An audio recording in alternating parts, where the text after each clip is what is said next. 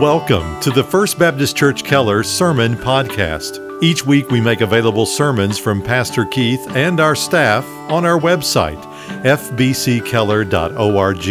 And on iTunes, search for First Baptist Church Keller TX in the iTunes Store or in the podcast app on your mobile device. And now here's our pastor, Keith Sanders. Let's take our Bibles in hand and open together to the third chapter of the book of Romans. Romans chapter 3, verses 19 through 26 is our text this Sunday morning. I went to the dentist last week for a cleaning. I'll tell you a secret. I don't enjoy going to the dentist. So much so that for a long time I didn't. Until 7 or 8 months ago, the pain in my mouth became so intense that I gave in and made an appointment. And 2 root canals later, life is much better.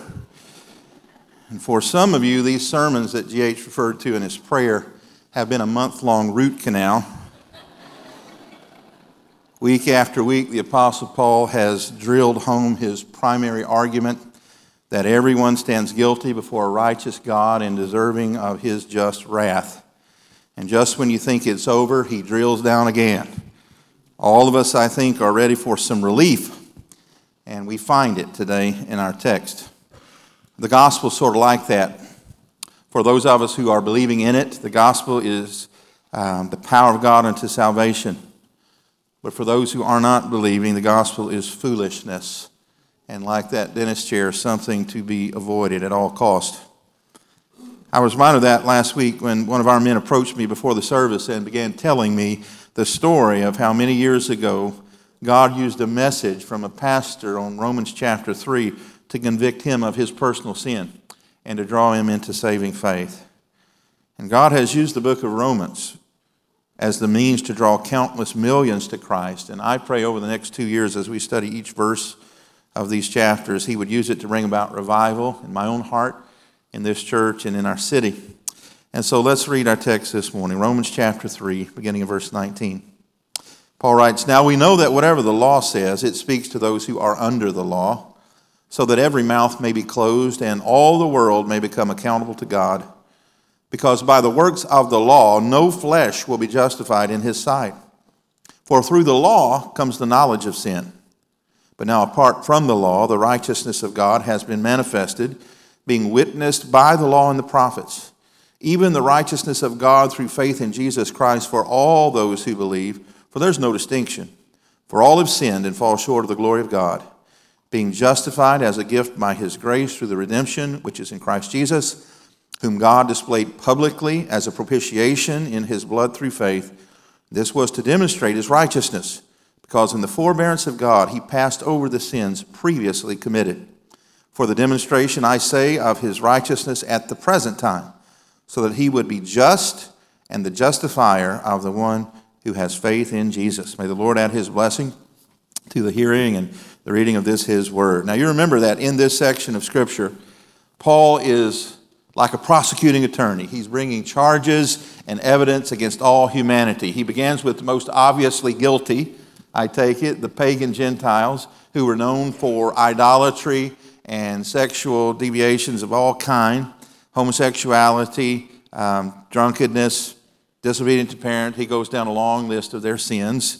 And I think he's anticipating that the more moral and ethical people in society would say, "That's right, Paul. Amen. Those people are deserving of judgment. You're saying it right." And then just as they're getting comfortable, he turns his attention to them. And he says, "You moral and religious folk are guilty too, because when you stand in judgment of others, you at the same time are guilty of the same sins yourself." And then he reserves his harshest criticism for his own countrymen, the Jews, and he tells them that they also are without excuse and will one day stand before their Creator in judgment.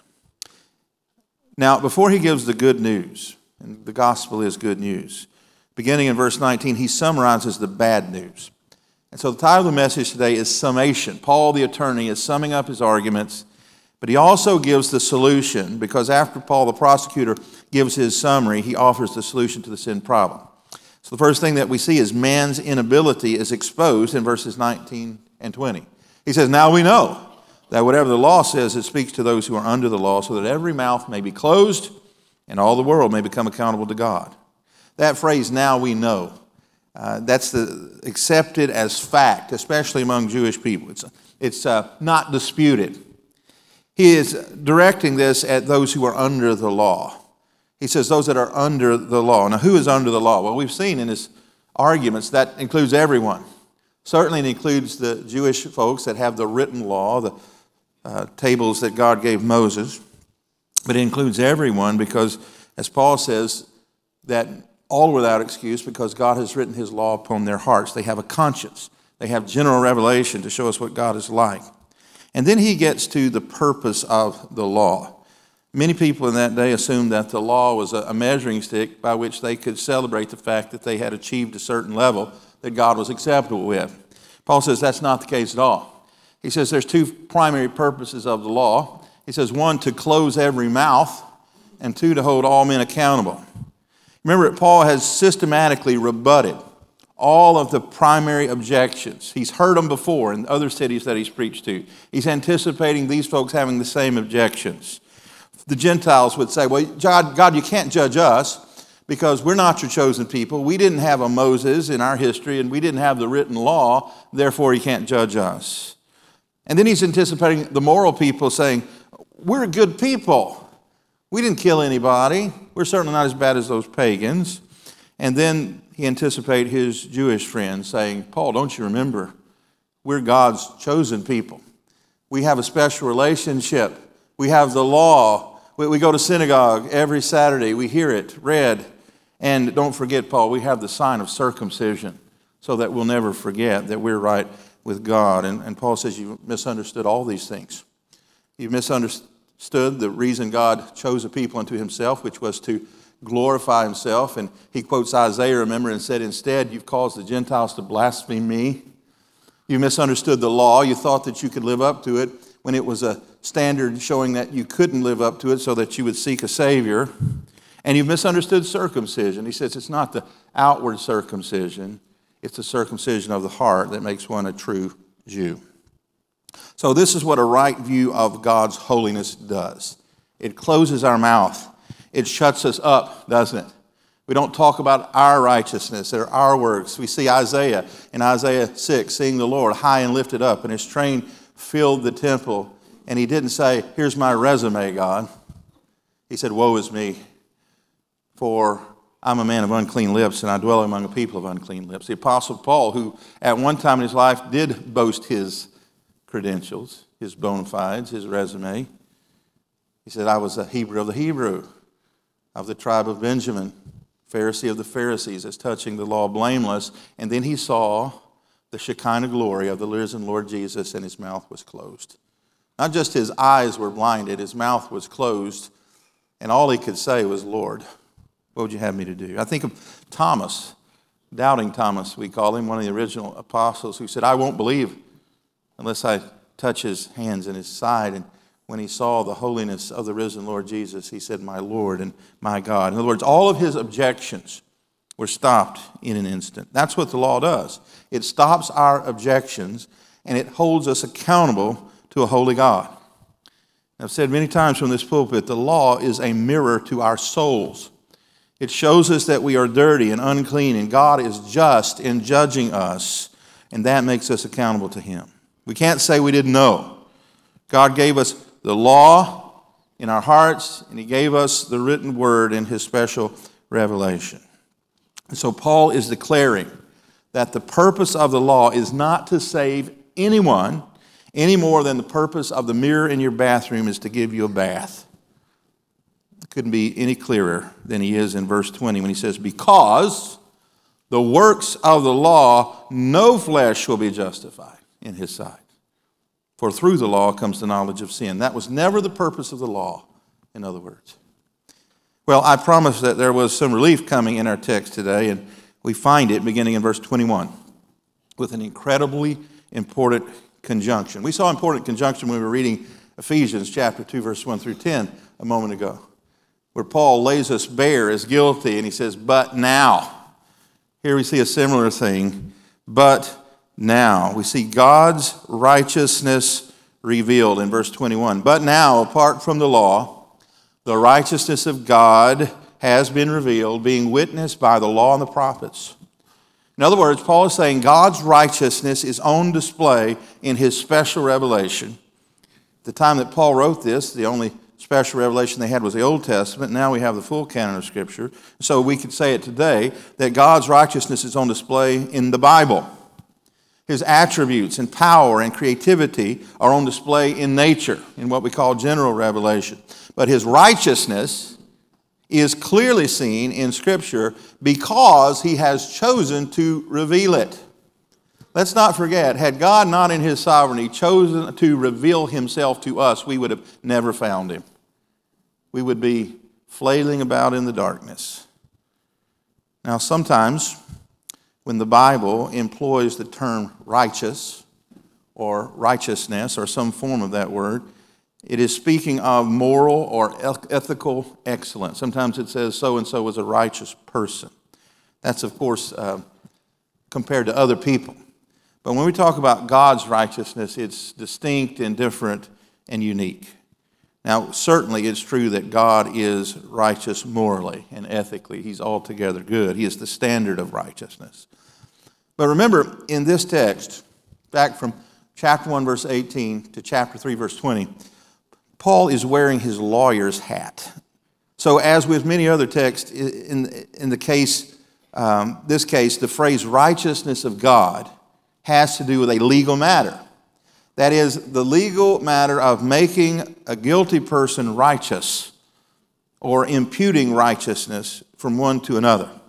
It speaks of how God can rightly and justly declare a guilty person acquitted, no longer guilty. And Paul says the way God does it is not through the keeping of the law. Look what he says.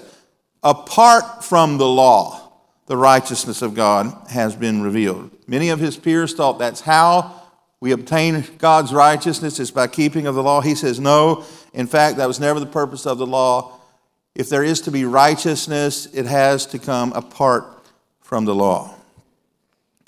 And what he is doing is clarifying, in reality, the purpose and the meaning of the Old Testament Scriptures. That's what Jesus did when he came, right? He read about the Messiah in the Old Testament as he stood in the synagogue, and he said, today, this Scripture has been fulfilled in your hearing. He clarified for them the meaning of the law. And that's what we call progressive revelation. That is, since the beginning of time, since God created the heaven and the earth, as time moves forward, he is clarifying who he is, what he's like, what his plan is. And now we see it being clarified here, the purpose of the law. And so that's our third point. Scripture's meaning clarified. Look at verse 21 again. But now apart from the law, the righteousness of God has been revealed, being witnessed by the law and the prophets, but it is the righteousness of God through faith in Jesus Christ for all those who believe, for there is no distinction. This is what Paul has been saying about judgment. There is no distinction between the most pagan Gentile and the most religious Jew. If they sin, they stand guilty before a righteous judge. Now he's saying, when it comes to salvation, there's no distinction between Jew and Greek. It is the righteousness of God through faith in Jesus Christ. For all who believe, there's no distinction. For all have sinned and fall short of the glory of God, being justified as a gift by his grace through the redemption which is in Christ Jesus. Here's that relief we've been longing for this past month of sermons.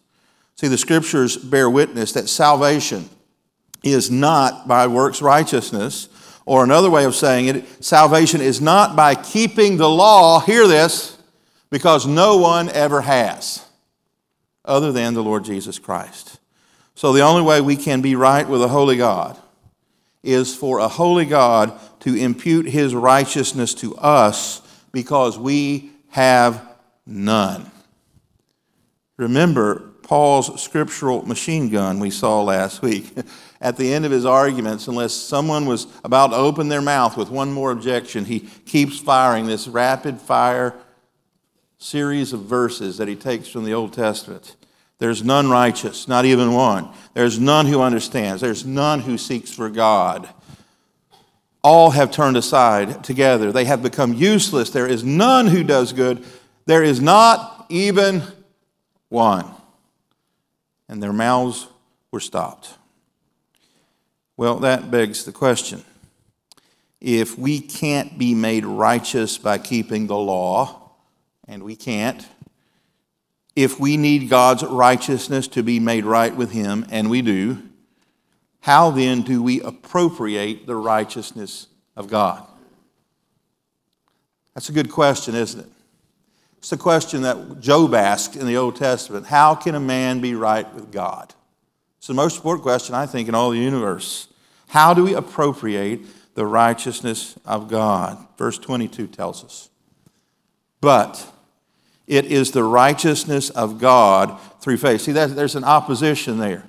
No one can be saved through the law. No one ever has, no one ever will. But instead, it is the righteousness of God through faith in Jesus Christ for all those who believe. Now, when you see that phrase through faith in your Bible, you can just parenthetically right in front of it put the word appropriated. That is, salvation is appropriated. We get in on it by the means of faith in Jesus Christ. And then he adds again, for all who believe. There's no distinction, in other words. Through faith in Christ, and of course, faith equals belief and trust in the person and work of Jesus. I hear people saying all the time, my faith got me through. They go through some natural disaster, and the newspaper reporter asks them, how did they make it through? With my faith. But rarely do they say what their faith is in. People have faith in all sorts of things. A lot of people have faith in faith. Our faith is grounded and rooted in reality. Our faith is in none other than Christ alone. What He did, not some vague concept of spirituality. Our faith is in Christ, in His sinless life. I think we undervalue that portion of the gospel and skip over it too much. We want to get to the cross, and the cross, of course, the climax of human history, but the cross would not be atoning unless Christ had lived a perfect life. Remember, Paul talks about in Philippians how He condescended, He emptied Himself and took on human flesh, but He was tempted in every way we are, yet without sin. Christ died for us. His sinless life, his literal substitutionary atonement. Some liberal theologians say, well, Christ didn't really die for sins. This was some sort of spiritual transaction that took place. No, Scripture says that without the shedding of blood, there can be no forgiveness of sins. And all those Old Testament sacrifices, those sheep and goats and bulls and pigeons, they were all a foreshadowing, a great prophetic forward-looking to that day at just the right moment in time where the second person of the Trinity in human form would lay down His life for the substitute in the place of all who would believe.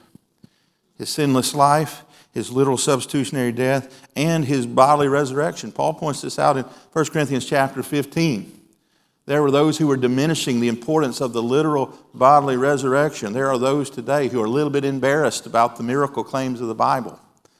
They know the scientific and the academic community sort of looks down on us if we believe in the literal nature of the miracle claims of the Bible. I'm teaching on Wednesday night through our Baptist Faith and Message, and I was reminded that in 1925 there was a great controversy going on among evangelicals and Christians about what to do with Charles Darwin.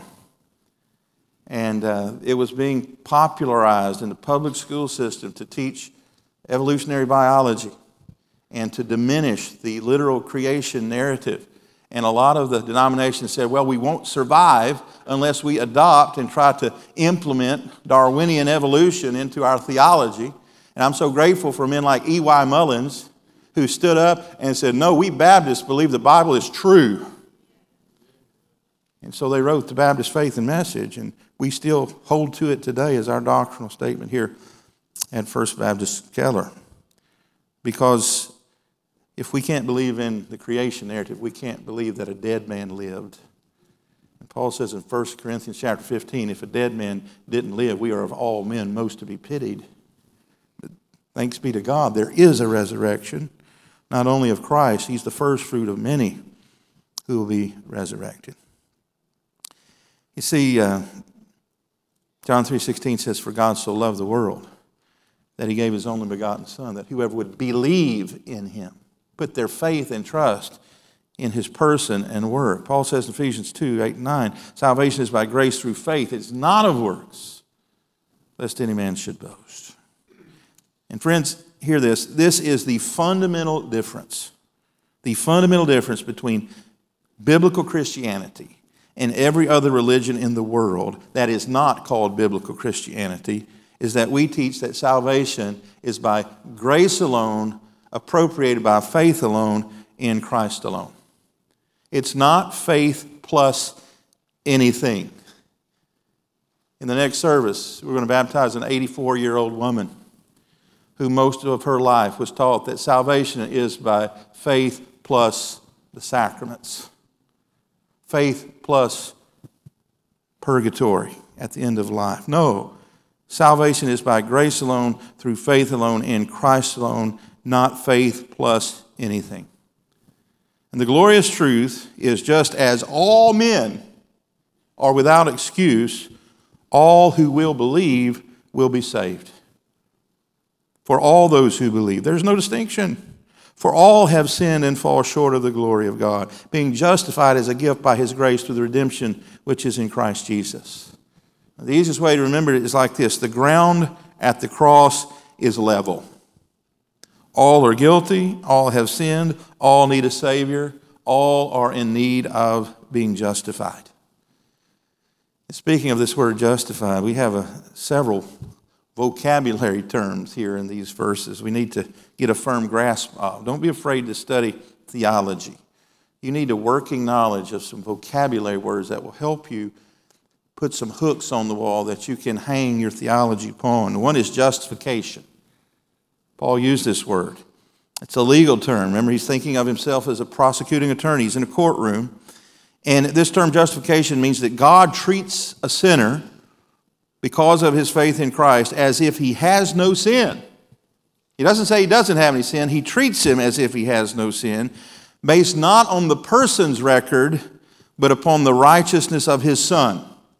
Remember, tempted in all ways as we are, yet without sin, Christ died for us. And so the righteousness of Jesus through faith is imputed to the sinner who repents, and the sin of the sinner is transferred to Christ upon the cross. What a wonderful transaction that is. God then pounds the gavel in his courtroom and says, not guilty, based upon the righteousness of my Son. Then there's the word redemption here. Redemption, through the redemption which is in Christ Jesus. The word redemption, redeem, means to pay back. I was telling my interns this week about the first video game machine I ever saw at the IGA grocery store in Sugar Lock, Mississippi in 1981. And the kids in town would line up to put their quarter in the machine. It was the only one in town. And my brother and I used to walk the ditches to find Coke bottles to redeem for a nickel until we had 5 of them to go play Pac-Man. And that's a silly metaphor, but it helps you to remember. To redeem means to purchase back. And what God did is he purchased those who are in the slave market of sin, all sinners who would believe, all who put their faith in them, and the purchase price was the blood of God's dear Son. And we celebrated that truth last week. You remember when we took the Lord's Supper? And we looked at that juice in our little cup, and I said it's the color of blood. And that's to remind us of 2 things: the great love with which he loved us, and the high cost of our sin. And the high cost of our sin is astronomical. It is the most precious commodity in the universe. It is the very life of the Lord Jesus Christ. And so he says, this is a salvation that comes by grace. In fact, what he says here, and some of your translations may say, he gives this gift freely. That's a redundancy because by definition a gift is free, but he wants us to understand, again, that it's nothing we can do. It's not by the keeping of the law. It's not by self-reformation. It's a gift, as opposed to a wage. A wage is something you have earned and you deserve. The Bible says the wages of sin is what? death, but the gift of God is eternal life through Christ Jesus. Well, fourthly and finally, in verses 25 and 26, we see God's justice satisfied. God's justice is satisfied at the cross. Whom God displayed, he's speaking of Jesus, this one's for all sacrifice, his own Son, whom God displayed publicly as a propitiation in his blood through faith. Again, he's saying it's appropriated through faith. This was to demonstrate his righteousness, because in God's merciful restraint, he let the sins previously committed go unpunished, for the demonstration, that is, of his righteousness at the present time, so that he would be just and the justifier of the one who has faith in Jesus. Paul points out that God displayed Jesus publicly. It was not a quiet and private and dignified death that we all hope for. They took him out to the public square and beat him within an inch of his life. They paraded him down the Via Dolorosa until he was too exhausted to carry his own cross. And then they conscripted someone from the crowd, and he took it the rest of the way up that hill they call Golgotha. And they dropped that beam into the ground with a thud, and they raised Jesus up, suspended between heaven and earth. This was a public display, an open-air crucifixion. The purpose of that is to show that God's justice had been satisfied. He calls it propitiation. Now, I know that's a seminary word, but you need to know it. It means satisfaction. See, we sometimes think of God as that grandfather figure that wouldn't harm a flea, that doesn't pay too attention to the misbehavior of his kids or grandkids. That's not the God of the Bible. The God of the Bible is presented as just. That is, he must punish sin. He's omniscient. He knows every sin that's been committed, and he hates it. Remember, Paul starts in Romans 18 talking about the wrath of God being revealed. That is, his fixed disposition is anger against sin all the time. And ultimately, that anger, that sense of justice against sin must be satisfied. And it was through the substitutionary atonement of Jesus on the cross, and Paul calls this propitiation. Our staff and our deacons are working through a little book that we purchased for them called What is the Gospel? It's only 8 chapters long, can be read in 2 hours. It's by a gentleman from East Texas who went up to Yale for his undergraduate and on the Southern Seminary, and he's a wonderful communicator. His name is Greg Gilbert. And we're going to make this study available to the rest of the church later on this year. The plan is, and the hope and the prayer, is that we have a goal that every one of the over 2,000 members of this church could clearly articulate the answer to the question, what is the gospel? The Bible says we ought to be able to do that, doesn't it? Be ready to give an answer for the hope that is within us. And this book is simple, but in his book, he says that unfortunately many people have a notion that God is like an unscrupulous janitor. I thought, what in the world? He said, yeah, an unscrupulous janitor sweeps dirt under the rug and never deals with it. And they have the notion that's what God's like. Yes, he sees the dirt. He knows someone ought to do something about that, but he's unwilling to do it. And so he just sweeps it under the rug, and it's never dealt with. That's not the God of the Bible. God must deal with sin. And he either deals with it on your behalf at the cross through Jesus, or you will deal with it the day you stand before him in judgment.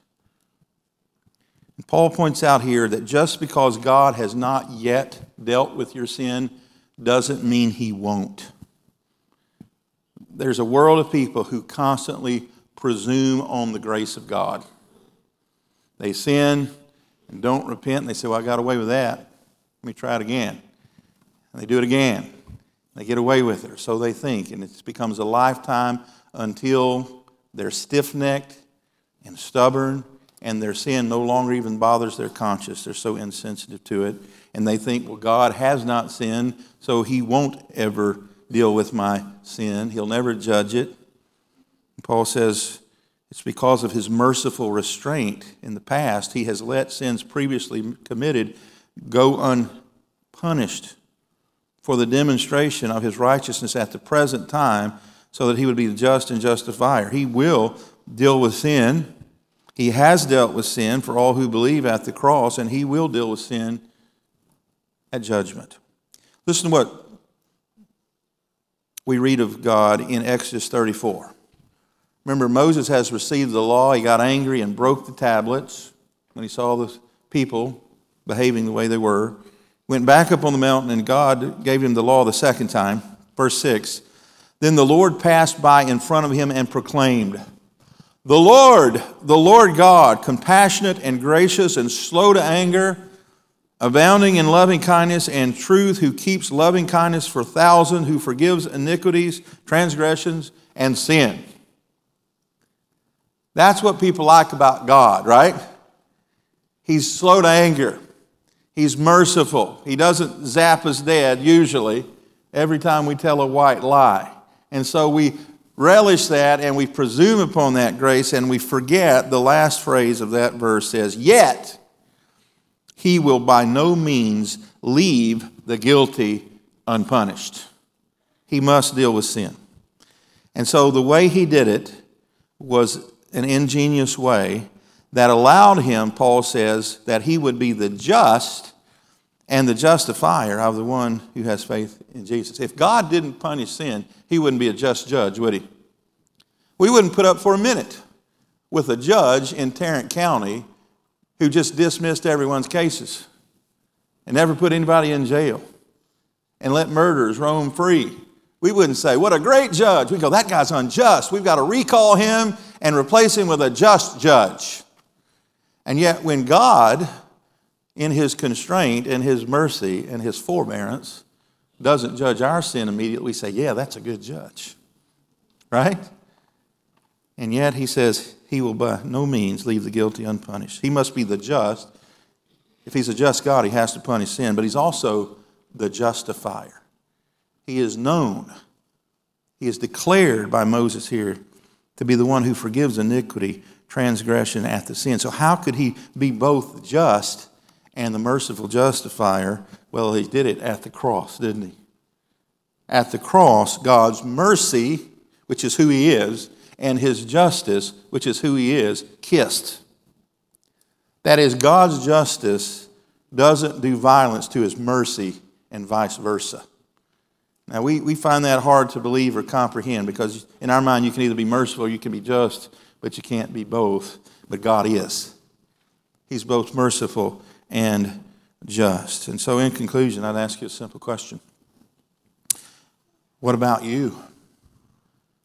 Some of you have been coming for 5 straight weeks, and we've talked about the just wrath of God that's coming. And I would ask you, what are you depending on? If you would die today, and you might, what reason would you have to give to your Creator when you stand before him on why he should allow you into his heaven? You may begin to say, well, I've been thinking about that, Pastor, and I've got some objections to raise to God. Why my circumstance is unique and worthy of his consideration. I've got some things in my past that put me at a disadvantage. Do you know what Paul says is going to happen that day? Same thing that happened to Isaiah. Same thing that happened to him on the road to Damascus. Same thing that happened to Thomas when he wanted to object to the holiness of the Lord Jesus. Every mouth will be stopped. No excuses. You won't have a thing to say to the Lord. The only hope that any human being will have on that day is this, and we sang it in that song a moment ago. Did you hear it? To this I hold, my only hope is Jesus. That is his imputed righteousness through faith. That God the Father, the righteous judge of the universe, would see not my record, but the record of righteousness of his Son, appropriated by faith, and pound his gavel and say, acquitted, not guilty. No one's going to heaven because they kept the law. No one's going to heaven because they were a better neighbor than 90% of others. The only way anyone will go to heaven is through the shed blood of the Lord Jesus Christ and faith in him. Jesus said it this way to his disciples in John chapter 14, using the definite article, I am the way and the truth and the life. No one comes to the Father. No one comes to the Father except through me. What about you? Have you put your faith in what Christ did on the cross, what he did through his perfect life, what he did through his literal bodily resurrection? Are you still clinging tenaciously to some illogical hope that you're going to be able to negotiate with God for your soul? Friend, you will not. Surrender. Bow your knee. Receive Christ through faith. Let's pray. Father, in the silence of the moment, the Holy Spirit is working, convicting of sin and judgment and righteousness, taking the proclaimed word and quickening it to our hearts, causing us to believe it, showing us our guilt. And Father, I do agree with your assessment of not only all of humanity, but upon me. Guilty is the verdict, rightly so. And yet the plea is for mercy and not for justice. Lord, we need mercy. We need to get what we don't deserve, which is your grace. And Father, you offer it freely to all who would believe. You say it so many times in your word. If we confess with our mouth that Jesus is Lord and believe in our heart that God raised him from the dead, if we believe in the person and work of Jesus, that he died in our place, that he stood as our substitute, and then you impute his righteousness to us, and therefore you can remain just, but also justify us. And Lord, I pray you do that. There's so many in this room who've experienced that free gift and are living in it. Lord, I must believe in a room with this many people, there are likely some who know you not. Lord, I pray you would silence their objections in their heart and in their mouth.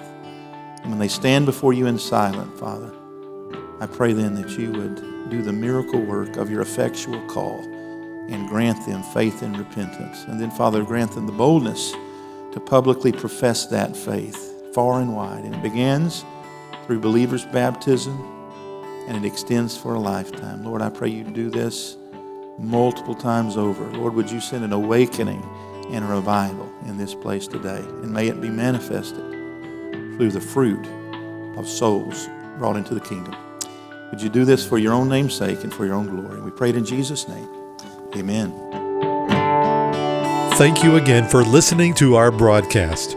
To learn more about First Baptist Church in Keller, Texas, or to hear more sermons by Pastor Keith and our staff, visit us online at fbckeller.org.